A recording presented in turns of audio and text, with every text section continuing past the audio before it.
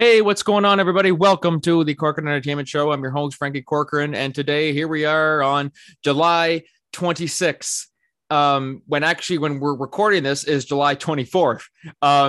You'll understand as the episode goes through the background behind that. So welcome to the show today, guys. I'm super pumped for today's episode, but before I delve into who our guest is today, I'm just going to touch on something that was discussed on our last episode last week, and it's kind of funny that as soon as we bring it up in conversation, that it kind of becomes a reality. So you guys will know, for those of you regular viewers of the show will know that last week one of our discussion topics was a follow-up to our previous episode, The Waiting Dead. We talked about whether or not these Walking Dead movies were supposed to happen. So the first episode, it was, of course, Sean Doucette and Kyle Easty joined us for that episode, for both episodes, actually, because we discussed it in the second episode of the series, and then we discussed it in last week's episode. And so we all kind of decided last week that collectively, okay, we don't think these movies are going to happen. It's been too long now, and no one's really going to care. But now, that Friday, so this past Friday, it was just announced at San Diego Comic-Con that indeed we were right and we were not right. You're wondering what I mean by that. What I mean by that is that the Walking Dead movies aren't happening, but they are happening. Basically, what's going on now is it was announced Andrew Lincoln and Denai Guerrero, who play Rick and Michonne in The Walking Dead, they came on stage at San Diego Comic-Con and announced that they are returning for a 6-episode limited series, Rick and Michonne spinoff series, that will take the place of the Rick Grimes movie. So 6 episodes, so 2 hours each. That's the equivalent of a movie trilogy. So I guess they're kind of happening and they're not, because it went from a movie to a TV series. But anyway, it's happening in some way, shape, or form now. So it's just kind of funny that we were talking about that. We're like, oh, they're never going to happen, this and that. And then sure enough, we hear news of it. However, I'm still in the minority of, I know they announced it. They said it's going to happen. But they also said many other things that are not going to happen. So not saying that they're not going to happen. I'm just going to say that I'm going to wait until they're actually filming before I can officially say, okay, they're going to happen. And I said that before. I said, once I see them on set filming, Andrew Lincoln's on set, he's got the cowboy boots on, everything, then I'll believe it's happening. I'm still in that mindset, although my predictions or gut feeling about the likeliness of this happening has gone up significantly since Comic-Con. So yeah, there's that. We might do another discussion in a future episode about that. Maybe we'll get Sean and Kyle back on. We'll see. I'm not sure. I'm not going to speak for them. Today's episode, I'm super excited about our guest today. He is a comedian from Canada, from Ontario, none other than Mr. Jeff Leeson. He is they describe him as he's a comedian who works best with his surroundings, meaning that he's very interactive with the audience. He's super funny dude. Definitely be sure to check out some of his stand-up online. And he actually has a stand-up special. So when this episode's released, probably sometime in the morning, it will be July 26th. You will see his stand-up special on YouTube. Jeff Leeson, Sorry, I'm Not Kevin Hart. That will be on now today, or it will be on this afternoon, depending on when you're watching this. So we'll just say July 27th. So July 26th now, Jeff Leeson, Sorry, I'm Not Kevin Hart on YouTube. Check it out. He's a super funny dude. I highly recommend him.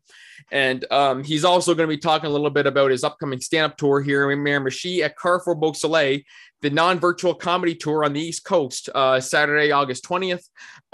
More details will come in the show near the end. We will talk a little more about that at length.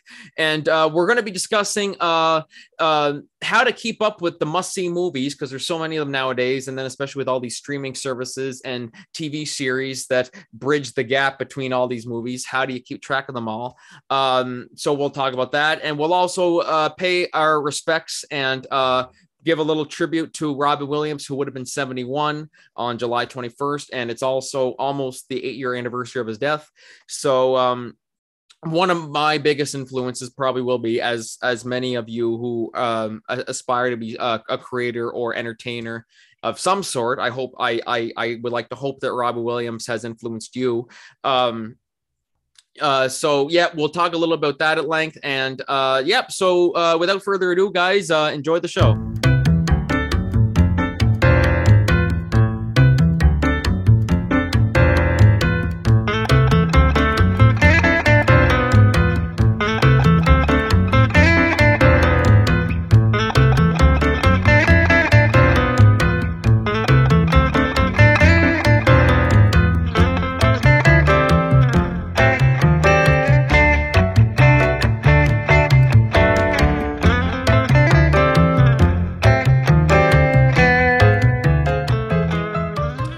Hello, everybody. Welcome back to the Corcoran Entertainment Show. I'm your host, Frankie Corcoran, and today I am joined by a very well-known comedian. He is actually on a non-virtual comedy tour. Has that started already, by the way?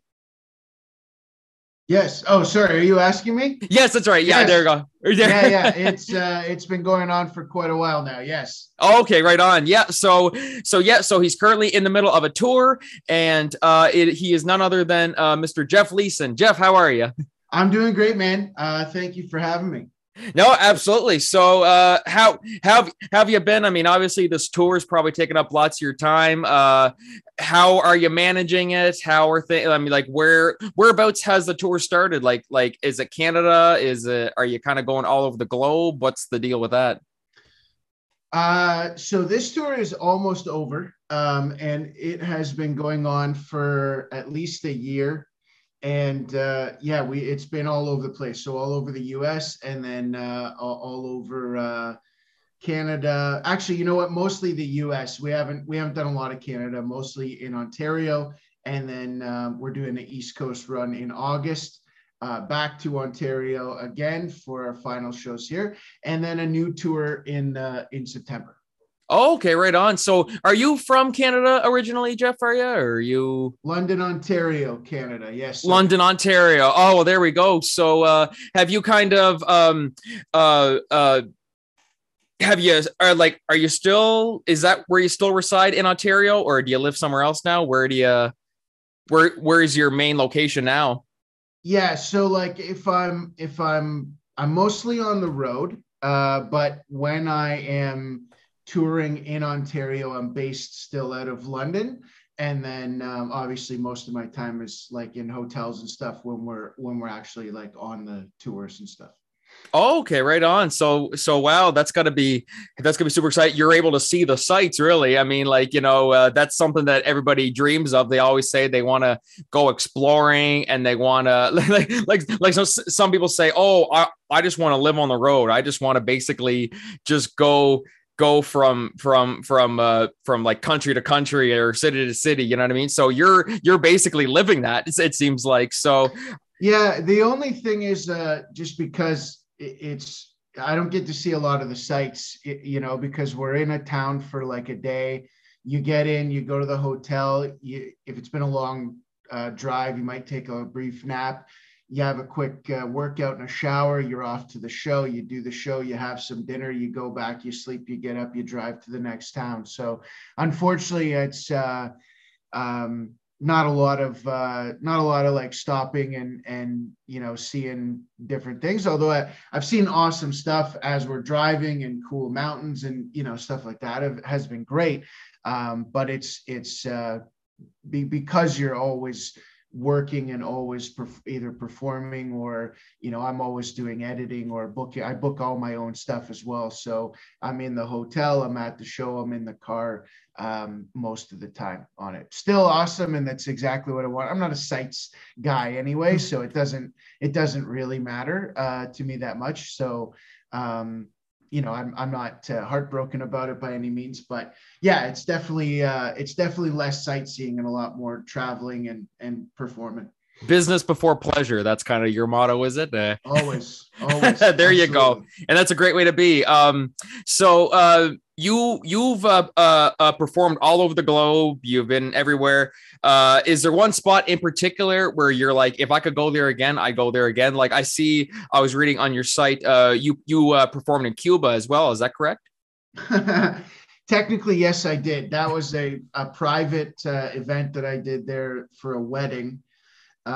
This couple was, they were big fans. They had come to a bunch of shows I did in Toronto, and they really liked my style. And they asked if I would come to their wedding and perform, which happened to be in Cuba. It was like a destination thing with all their friends. And so I did like a show at the night before the wedding, and then hosted like their party or reception or whatever after the wedding. So it wasn't like a live show or a tour show in Cuba. It was a private event, but I got to be in Cuba for a week, so it was awesome.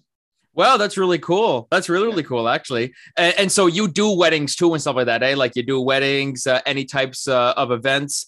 And so I read on your site for anybody who's looking to book Jeff for any sort of wedding, whether or any type of event at all, really.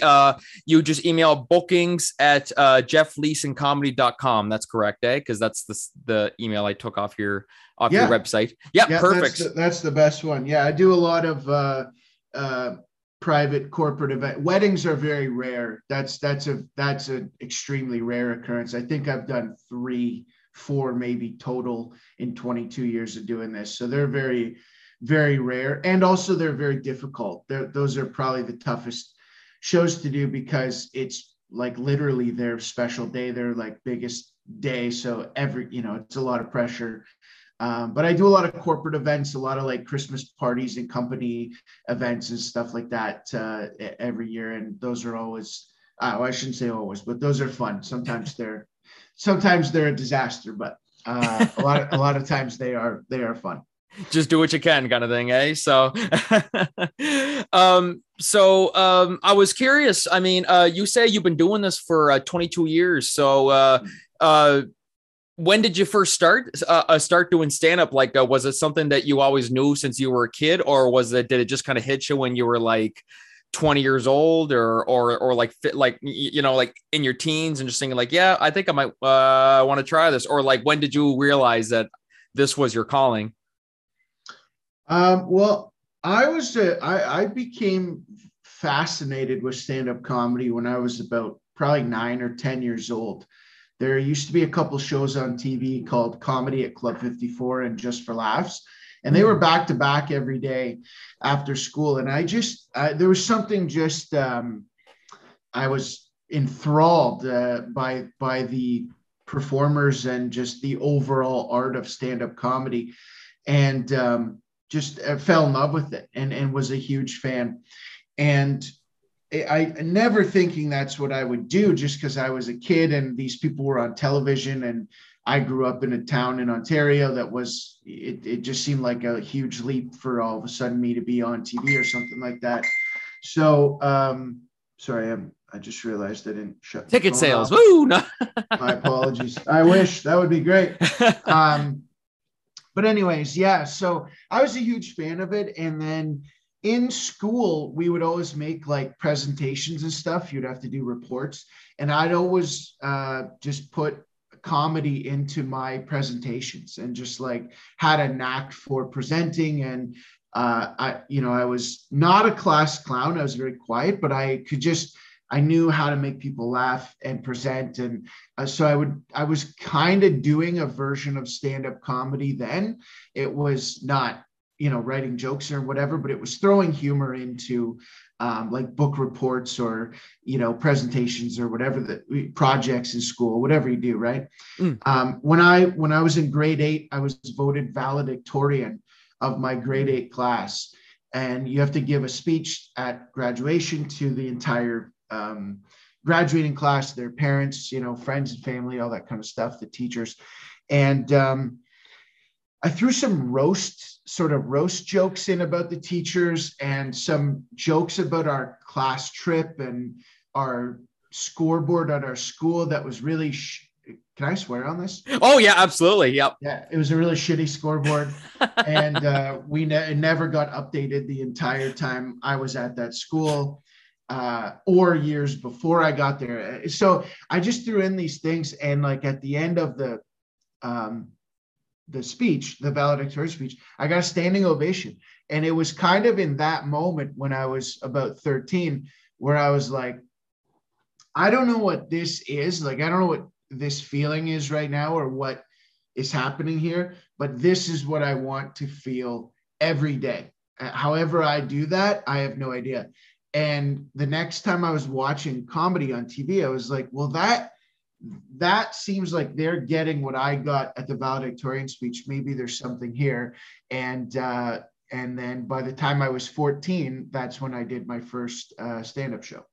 Wow, that's amazing. That's amazing. Because for me, like years ago, like all family members, if you guys are watching this, and all people I went to school with, I think it was about fourth grade where I would have done the same thing that you did. I would turn on like the Comedy Network. I'd sneak on. I mean, like there were some shows on there that, you know, at my age, grade 4, that I probably shouldn't have watched, that I would sneak on without my parents knowing. And so it. I kind of did almost the same thing you did, where I'm like, we did this camping trip to Mount Carlton, and I did this big stand-up act for that, and it was like, oh, people were like, oh my god, like this is like it felt like a dream come true, and I'm like, this is what I want to do. And then years later, I'm like, nah, it's not really my cup of tea. But the fact that you started that young and kept it going all these years later, that's really something. That's actually really inspiring too, because some people would say at that age they do it for a bit and then they might have a couple bumps in the road and they're like, I can't do this because this isn't for me, kind of thing. And you kept going through with it. Were there any influences, anyone in particular who like you strived, or you were like strive to be like, or you were influenced by any comedian at all? Jerry Seinfeld early on was probably my biggest influence. Just he was the one that I just became aware of him more, and I think he was the first full special I saw. And then there was lots of people I saw over the years on Just for Laughs and Comedy at Club 54. The great thing about those was they were shorter sets. So you would see like 3 or 4 comedians on each show. And so it just gave me a bigger appreciation for the art and the craft of comedy, because I saw it done so many ways by so many different people, different styles, Canadians, Americans, British humor, people from all over the world. And so I really just fell in love with the overall craft and was just enthralled and enamored with the art form of comedy, and got to see so many amazing artists over the years. That's amazing. And then I'm sure that there's some people who will be influenced by you or have been influenced by you. And then that's also got to feel super gratifying to know that you've made such an impact on them. And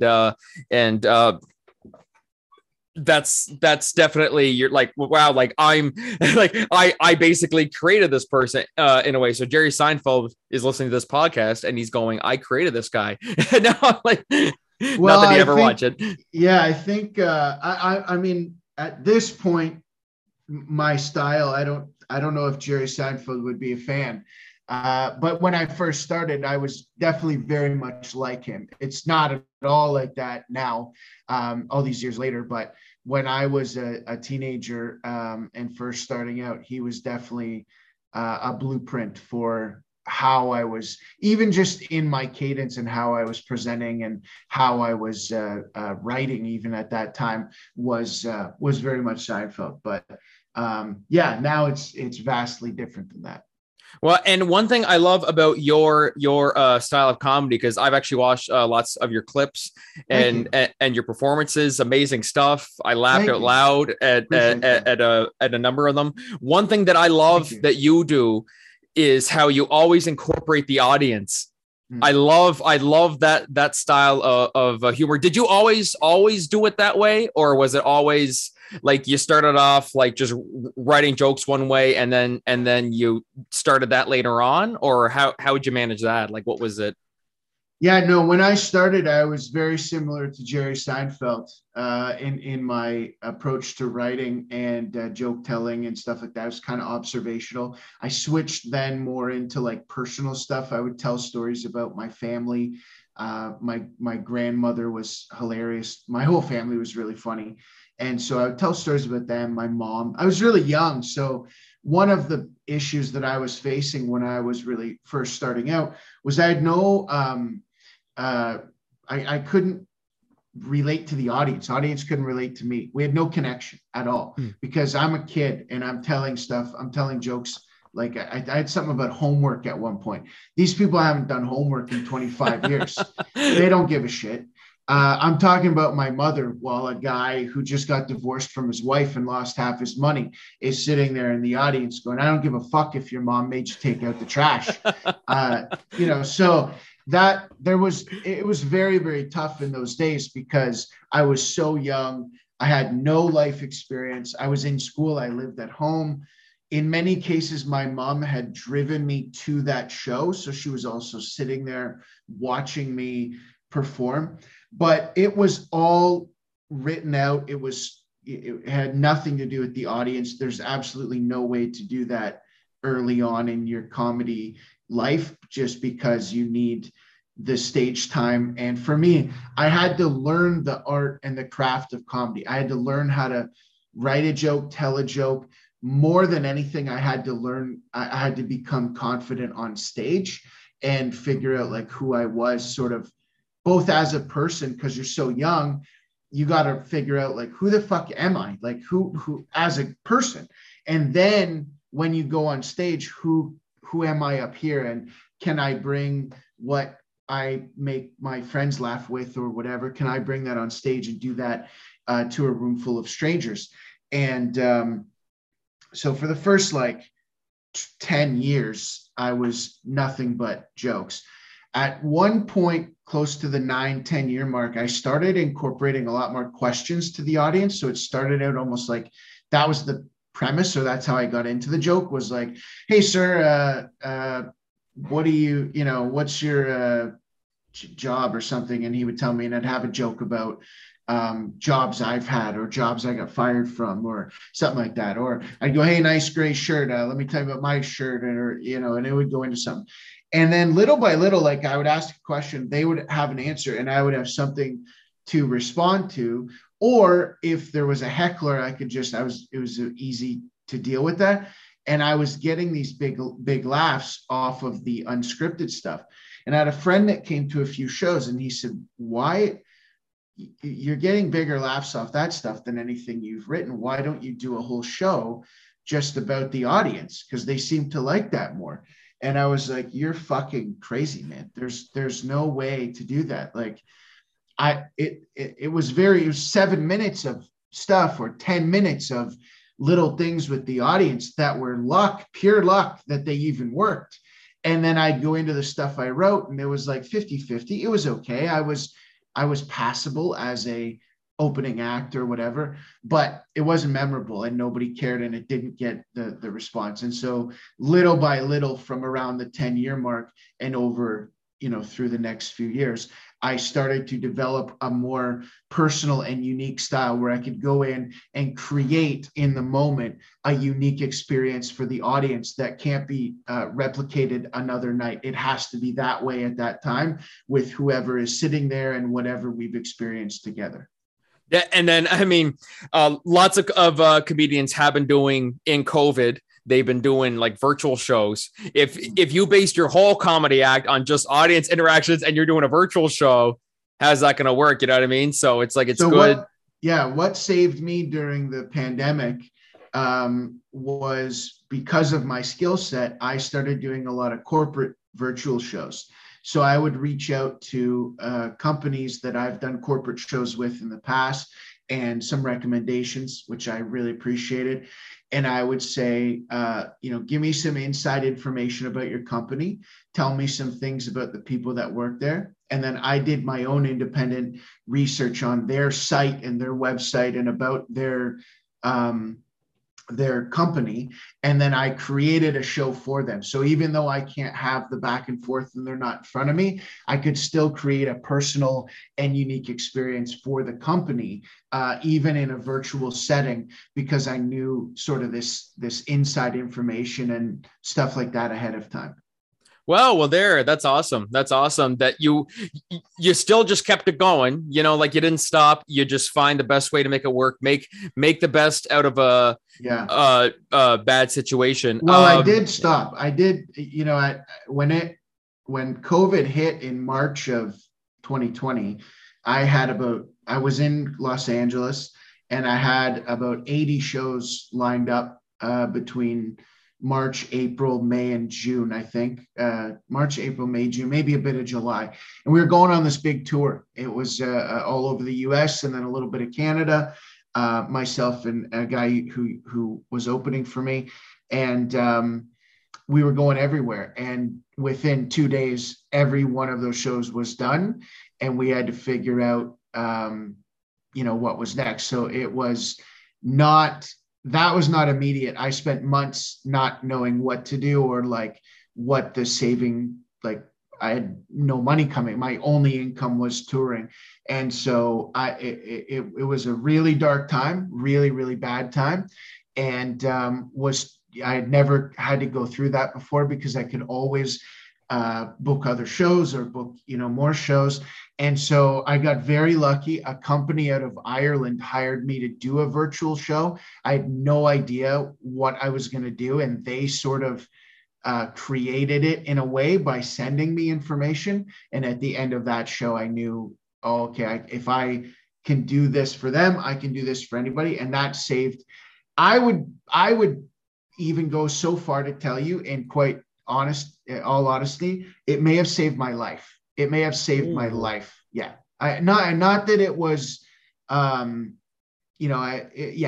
just think it was a really bad time. And I'm very grateful and thankful that happened at that time. Wow. That's unbelievable. Wow. I mean, you really don't realize what you have until it's taken from you for a bit. Like that became evident these past 2 years. And it must feel great that you're pretty well back at full force. You know what I mean? Like now that you got the stand-up special as well, which is out today because this episode will be released on July 26th, even though we're actually recording this 2 days before. So by the time you're listening to this podcast, Jeff Leeson, Sorry, I'm Not Kevin Hart, will be available on YouTube. Is there anything else that's coming on just YouTube or? It is on YouTube only. So I've done other specials, and what's ended up happening with them is they're always in a place where somebody can't access it. So like I had specials on Amazon Prime, but only available in the US and the UK. So people that followed me in Canada were like, I can't get your special. I got specials on, it's called Next Up Comedy. That's only available in the UK and Europe and maybe the US, but you have to sign up and there's a whole process and not a lot of people know about it. And so again, I had a dry bar comedy special that came out last December, I think. And that one, you have to be subscribed to Dry Bar or pay like a subscription or whatever. So some people saw it, some people did not. This is free for anyone. It's on YouTube, the most easily accessible comedy special I've ever had, which I'm very excited about and will be available on YouTube today, July 26th. Yeah, there we go. So we're technically right in the future now. That's right. What time does this come out? This comes out around 7 a.m. on Tuesday. Okay, so the special is out later today. I think it's at 3 p.m. that it comes out on YouTube. The Jeff Leeson Show is the YouTube channel that it will be on. And it's called Sorry, I'm Not Kevin Hart. So the special comes out later today, which will be at 3 p.m. today on the Jeff Leeson Show YouTube channel today, which is of course July 26th currently right now. We are in the future. Right. It's really weird. It's really weird how that works, but here we are.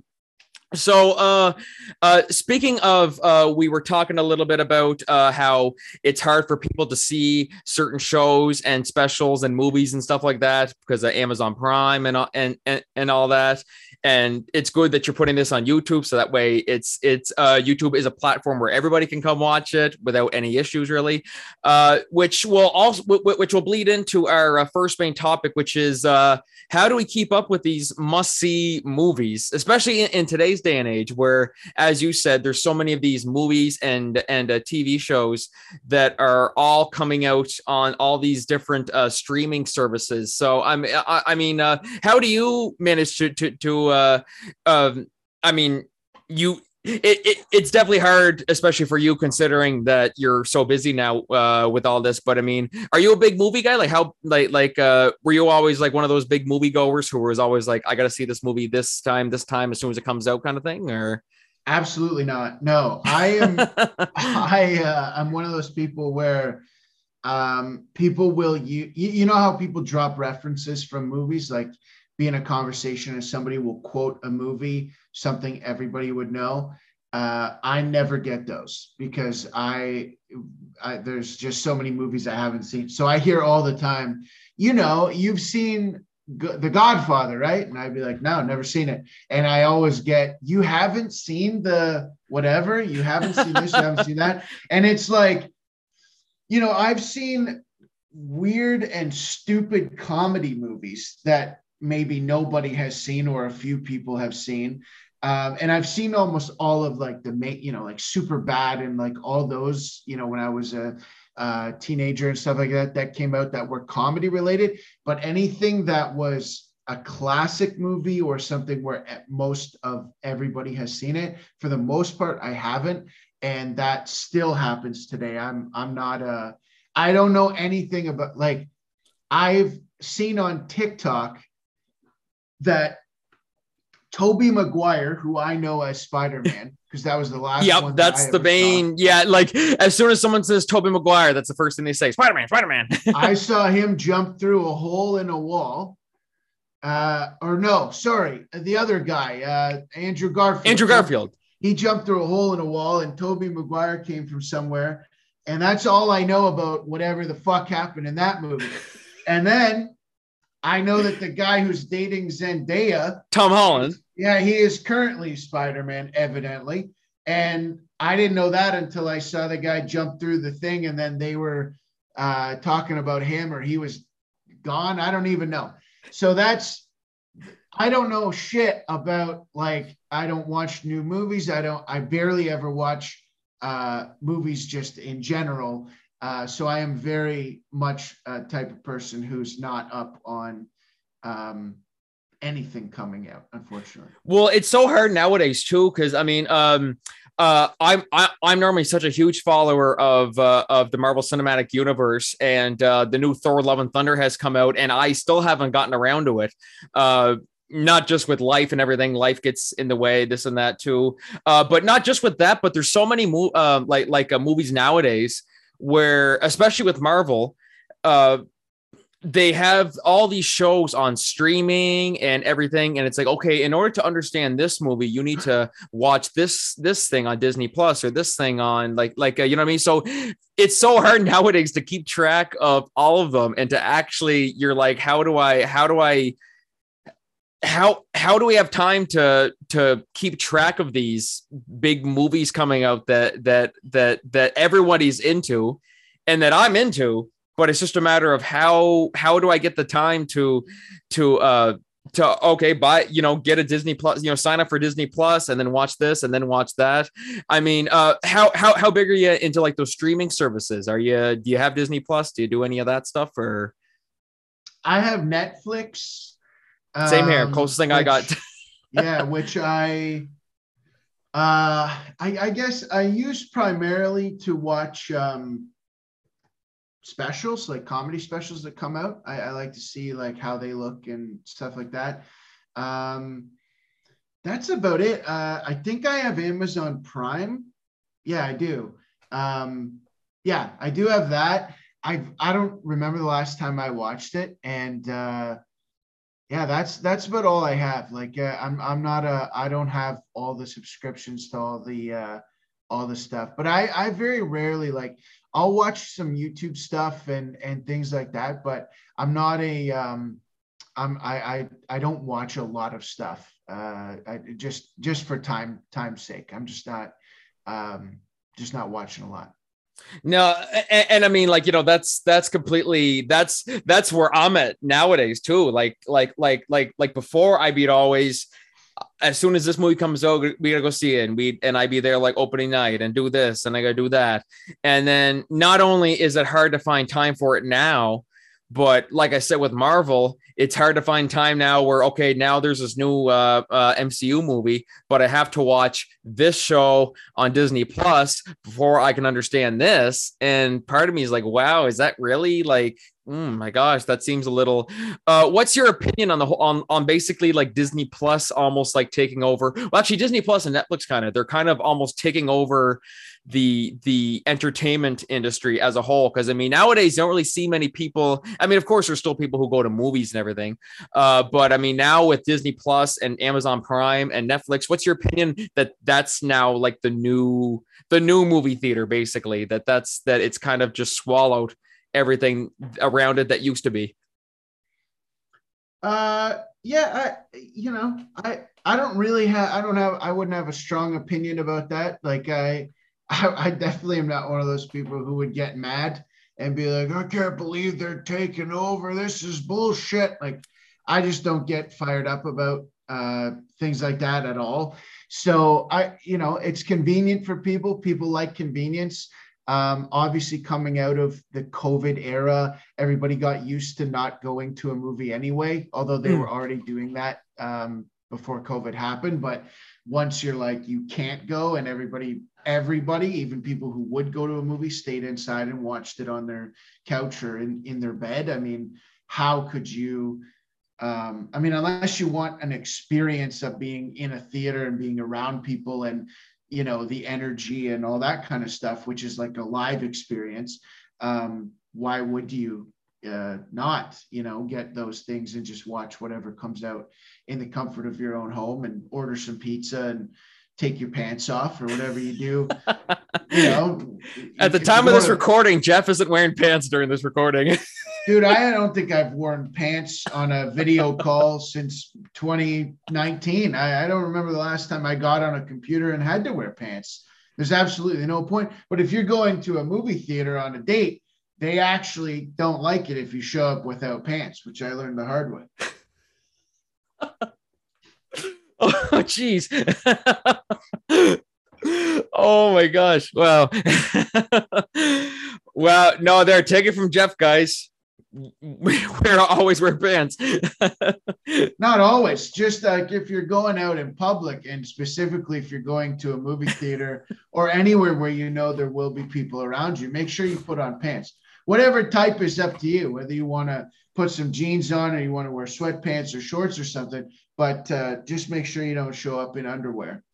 But there we go. That's going to be the quote for this episode. It's a little public service announcement I've been telling people lately. I do it at all my live shows too, right at the end. That's how I close the show, is just remind people to not show up with their dick out.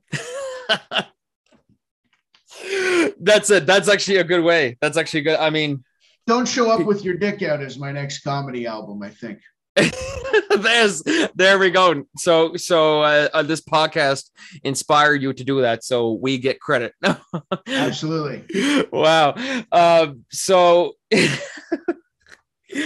wow.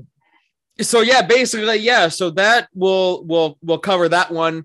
What's your opinion, guys, on all these movies? Like, how do you guys handle the must-see movies nowadays? I mean, like for me, it definitely is harder to find time to do so, especially all this that I'm doing here, and then Jeff, as with you as well.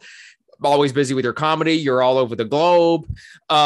So and now Disney Plus is and everything is taking over. It's in a way kind of easier, but definitely be sure to let us know your thoughts, guys. What's your opinion on the must-see movies? Is there too many of them? Is there not enough? How do you deal with it? Definitely be sure to let us know your thoughts on social media. And so for our second main topic, earlier we were talking a little bit about influences, and so you say Jerry Seinfeld was a huge influence for you, and someone who was an influence to not just me but to millions of people was Robin Williams, and who on July 21st would have been 71, and so we are recording this July 24th, and so today is July 26th. Oh, 26. I'm sorry. Today, we've already gone over that. We're in the future now. It is the morning of July 26th. I woke up early. It's like 7 a.m. It is July 26th. I'm in my underwear right now. I'm in my own home.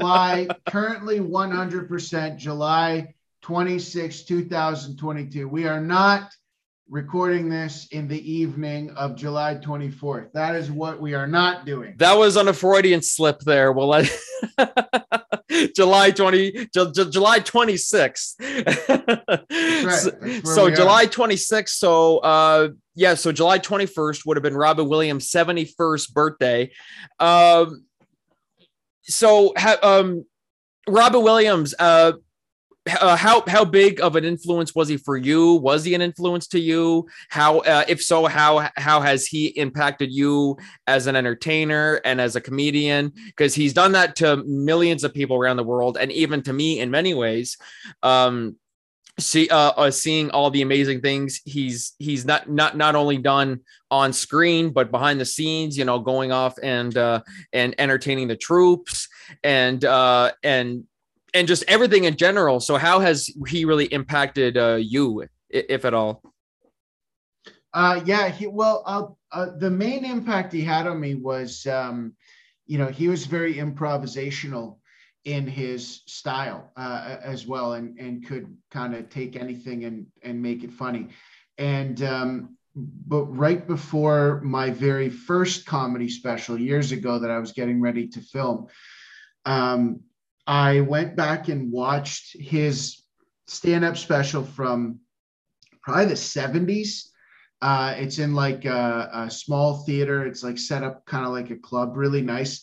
Forget what it's called, but it's like something like he's in San Francisco or something like that.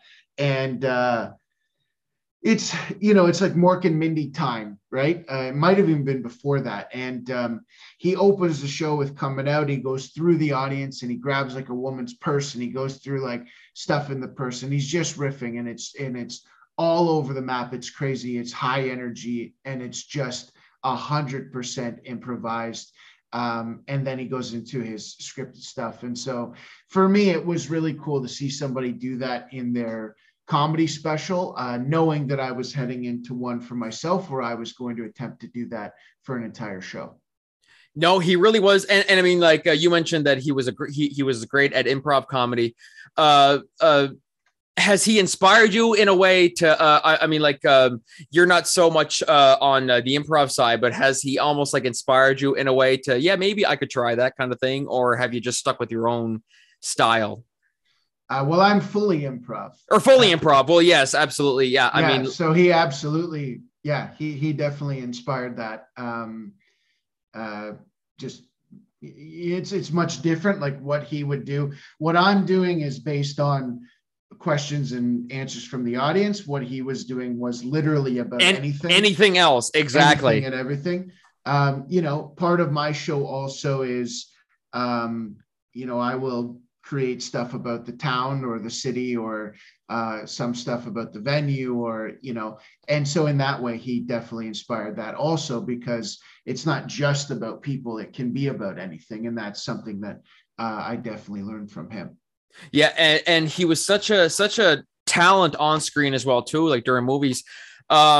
Have you seen many of his movies? I know you're not a huge movie like you said before. It's hard to keep up with movies in general these days. But have you seen much of Robin Williams like movies? And if so, is there like one that really stood out to you, or is there? Yeah, I've seen a lot of his movies because I watched a lot of comedy stuff. So that stuff I've seen way more than any of the bigger like blockbusters and all that kind of stuff. So like Mrs. Doubtfire, I would say is probably like my favorite Robin Williams movie. I actually did a top 5 list here, and that was my number one. I was like, yeah, that's awesome. I've seen Patch Adams, which is great. When I was a kid, I watched. Was he in the original Jumanji? He was in the original Jumanji, yeah, and that's actually number 3 on my list. Yeah, so I did see that when I was a kid. I'm trying to Aladdin, he was in the genie. That's my number 2 one for Robin Williams. I have a friend who is obsessed with Aladdin and specifically the genie in it and quotes it all the time. And every time he does, I have to be like, "Is that Aladdin?" Because I've never seen Aladdin. Yeah, I mean, one thing that Robin Williams did was that he really set the bar high because of course now that they've done they've done a remake of Aladdin live action version. Will Smith is the genie, and I've actually had the immense honor of watching Aladdin on Broadway in New York, and he set such the bar so high as the genie.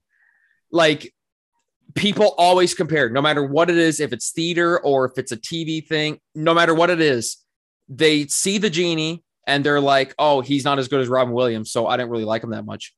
Like, that's how you know he set the bar high. Like, he was really, really like one of those distinct voices, and it was so hard to. It was so iconic. It was so iconic, and as soon as someone says genie, that's Robin Williams. Like, you know what I mean? So that's, and of course, I mean, I still haven't seen the new Aladdin movie, so I'm sure Will Smith did a amazing job slapping. I don't know where I was going with that. Slap the shit out of Aladdin. Aladdin somehow had the genie's wife's name in his mouth, and so he had to slap the shit out of Aladdin and tell him to keep his wife's name, keep Mrs. Genie's name out of his fucking mouth. That I'll watch. I would watch. Slap the shit out of that guy right off the fucking carpet. That's what he'll do. Yes, that's okay. Yeah, that's going to be the Aladdin 2, because I think they're making a sequel to the live action one. So that'll be what that's going to be. Whether they cast Will Smith in it now. I was worried they weren't. I was worried they might not do a second one there, but I'm glad they've decided to. As far as I know, anyway, I think it's still in the works. But I'll sleep well tonight, knowing that they're going to make a second there you go. Exactly. But yeah, that really shows the impact that he had. Where you look at the genie and all you think is Robin Williams. Oh, so and so is genie. Will Smith's genie. Oh, I don't care. He's not as good as Robin Williams, whatever. It's like, that's his own interpretation, but it's just that Robin Williams left the biggest shoes to fill. That really shows the impact that he had. And of course, Jumanji, you mentioned Jumanji. Oh my God. Like, that's such a classic. How can you not, how there's, I really don't think there's a way to talk about Robin Williams and not bring up Jumanji or Mrs. Doubtfire for me. And then of course, the 2 Night at the Museums. Have you ever watched those 2? It's got Ben Stiller in it. No, those I've never seen. Those 2, yeah. I've only seen the first 2. There's 3 of them. I never saw the third one yet. But those 2 will probably be. I'm actually. I really, really like those movies a lot. I know some people say they don't get the best rap, but I personally enjoy them. And Robin Williams was, of course, a huge part of that. But one thing that I really, really admired about him too was you hear all these stories, of course, once he passed away, about how he wasn't only like an amazing talent, but outside of that, he was like the nicest human being you ever could have asked for. Like, he would, you'd see these people or celebrities and they would do these kind acts or kind gestures. And then advertise it everywhere. Oh, look what I did for this charity organization, this and that. But Robin Williams was the type of person where he would do that, but he would not want any credit for it whatsoever. It's just, he just did it. He didn't do it for publicity. He just did it because he wanted to do it, and he wanted to be and he wanted to support the cause, whatever the cause was. Like, I know it was he had entertained the troops and nobody knew about it until after he passed. Someone said, oh yeah, he did all this work for the troops. I think that's really amazing. That's really, really something. What was your reaction when you found out about his passing? Because that was a huge day. I think we can all remember what we were doing if we were huge fans of his. Yeah, to be honest, I don't remember what I was doing. I do remember being shocked. You're shocked and like saddened by it, obviously, but yeah, I don't remember specifically, how people say, oh, I remember exactly where I was when Reagan was shot or whoever the fuck got shot. Yeah, no, I don't know that, but yeah, it was obviously very sad and sucked. But it was wild that, like, for me, I never knew personally about his issues. I had no idea he was dealing with depression, anxiety. I never really looked too much into it. And then once I heard he passed, I said I had no idea that he was even going through that.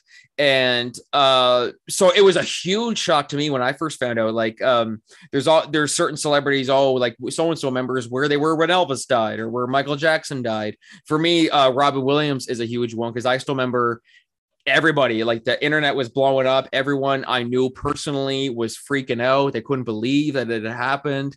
But as I said, with Aladdin, it really showed the impact that he left on you. And it's just a shame that he still had so much left going for him. And, only he was, I think it was 60. I can't remember how old they said. Well, I mean, he would have been 70, 71 this past week. So it really was a shock. Absolutely.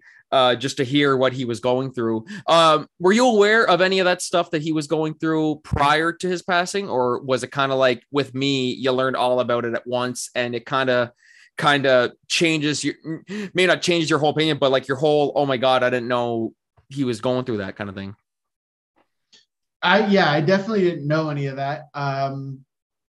That I didn't know he was going through any of that. I think for me, it resonated a little bit differently because I do know and have seen, especially in comedy, there is a lot of depression. There is a lot of people that are not what you would see publicly on a stage or, on a show. And so that side to me, where people were very shocked by it, I wasn't that shocked that it, because people's reaction was like, he was so entertaining, he was so funny, he was so, upbeat and all that kind of stuff. But he had these, and I've just seen that so much in the industry that that part wasn't as shocking to me, although I was not aware of it.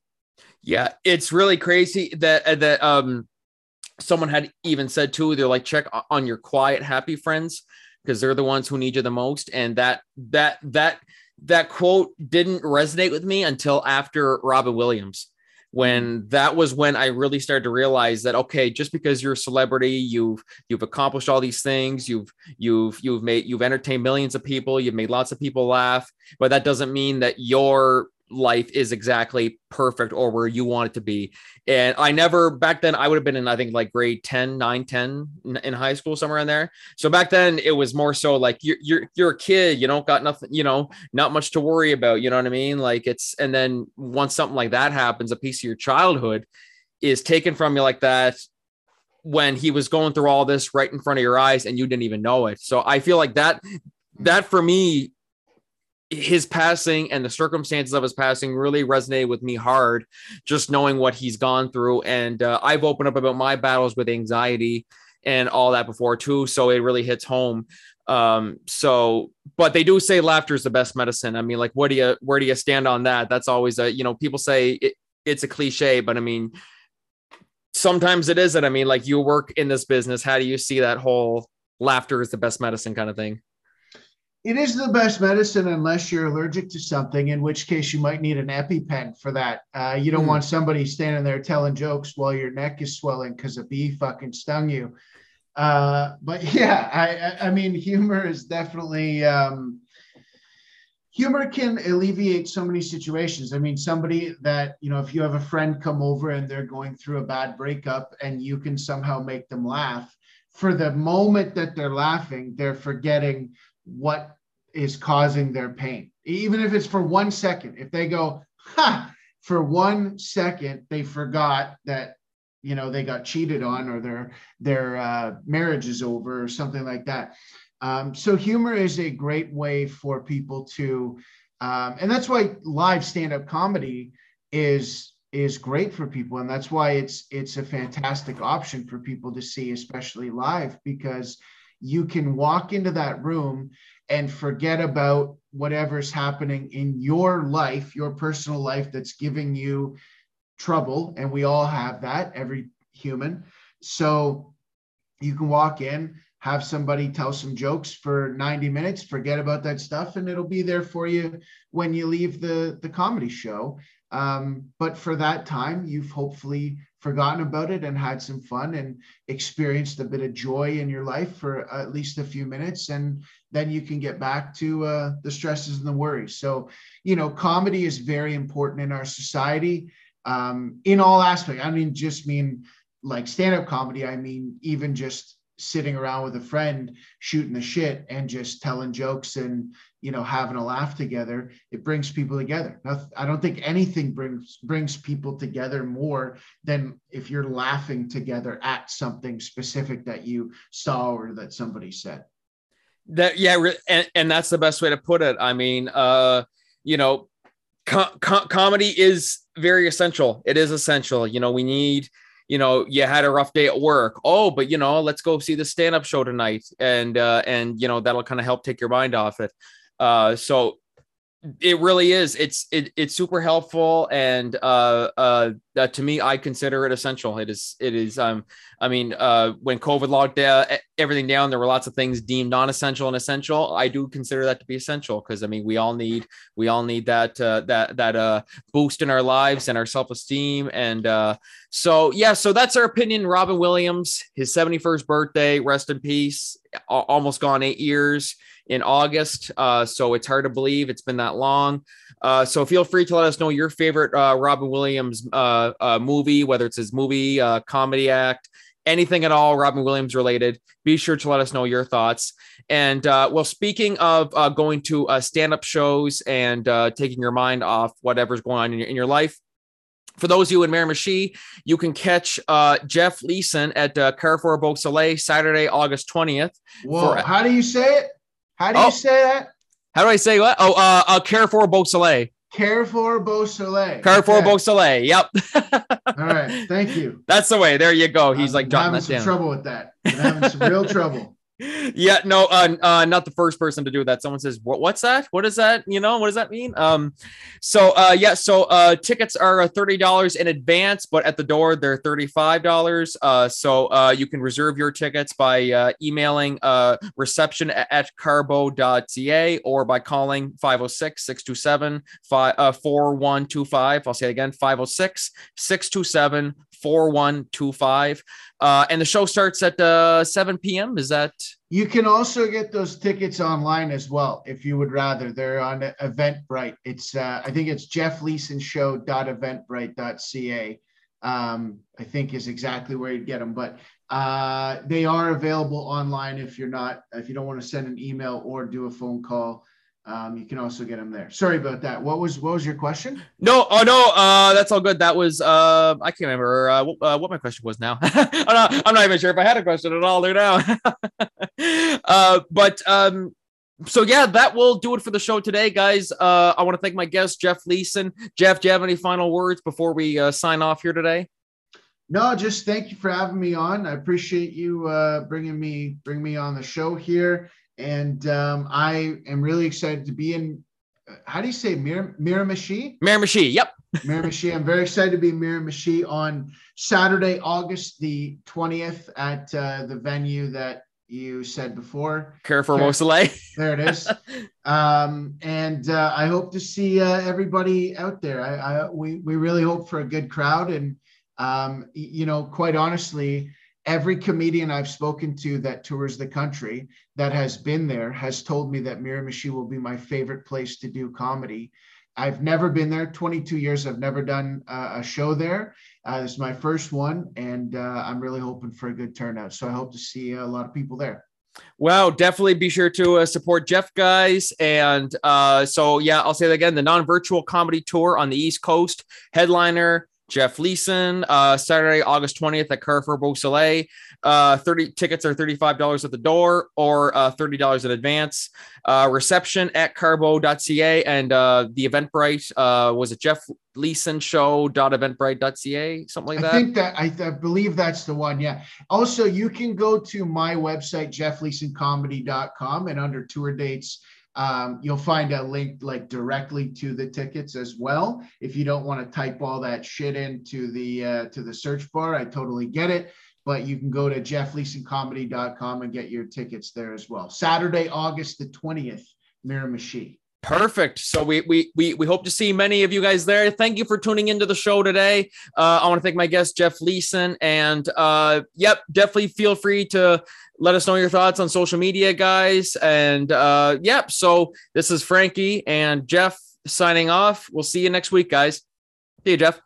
I will not see you next week, but you won't see me next week, but maybe I'd love to have you back on, though. Who knows? Maybe I will be here next week, since I was here today on July the 26th. July the 26th. Maybe he'll be here on July 27th. Maybe we'll do it. We'll arrange something. I'll be in touch with your agent. Okay, great. It's also me. So it's also me. Yeah, you're the agent. Yeah, I was actually talking to you. You have the email. You have my email and my agent's email. Same email. There we go. All right. So thank you, Jeff. I'll see you around. Absolutely. Thanks, man.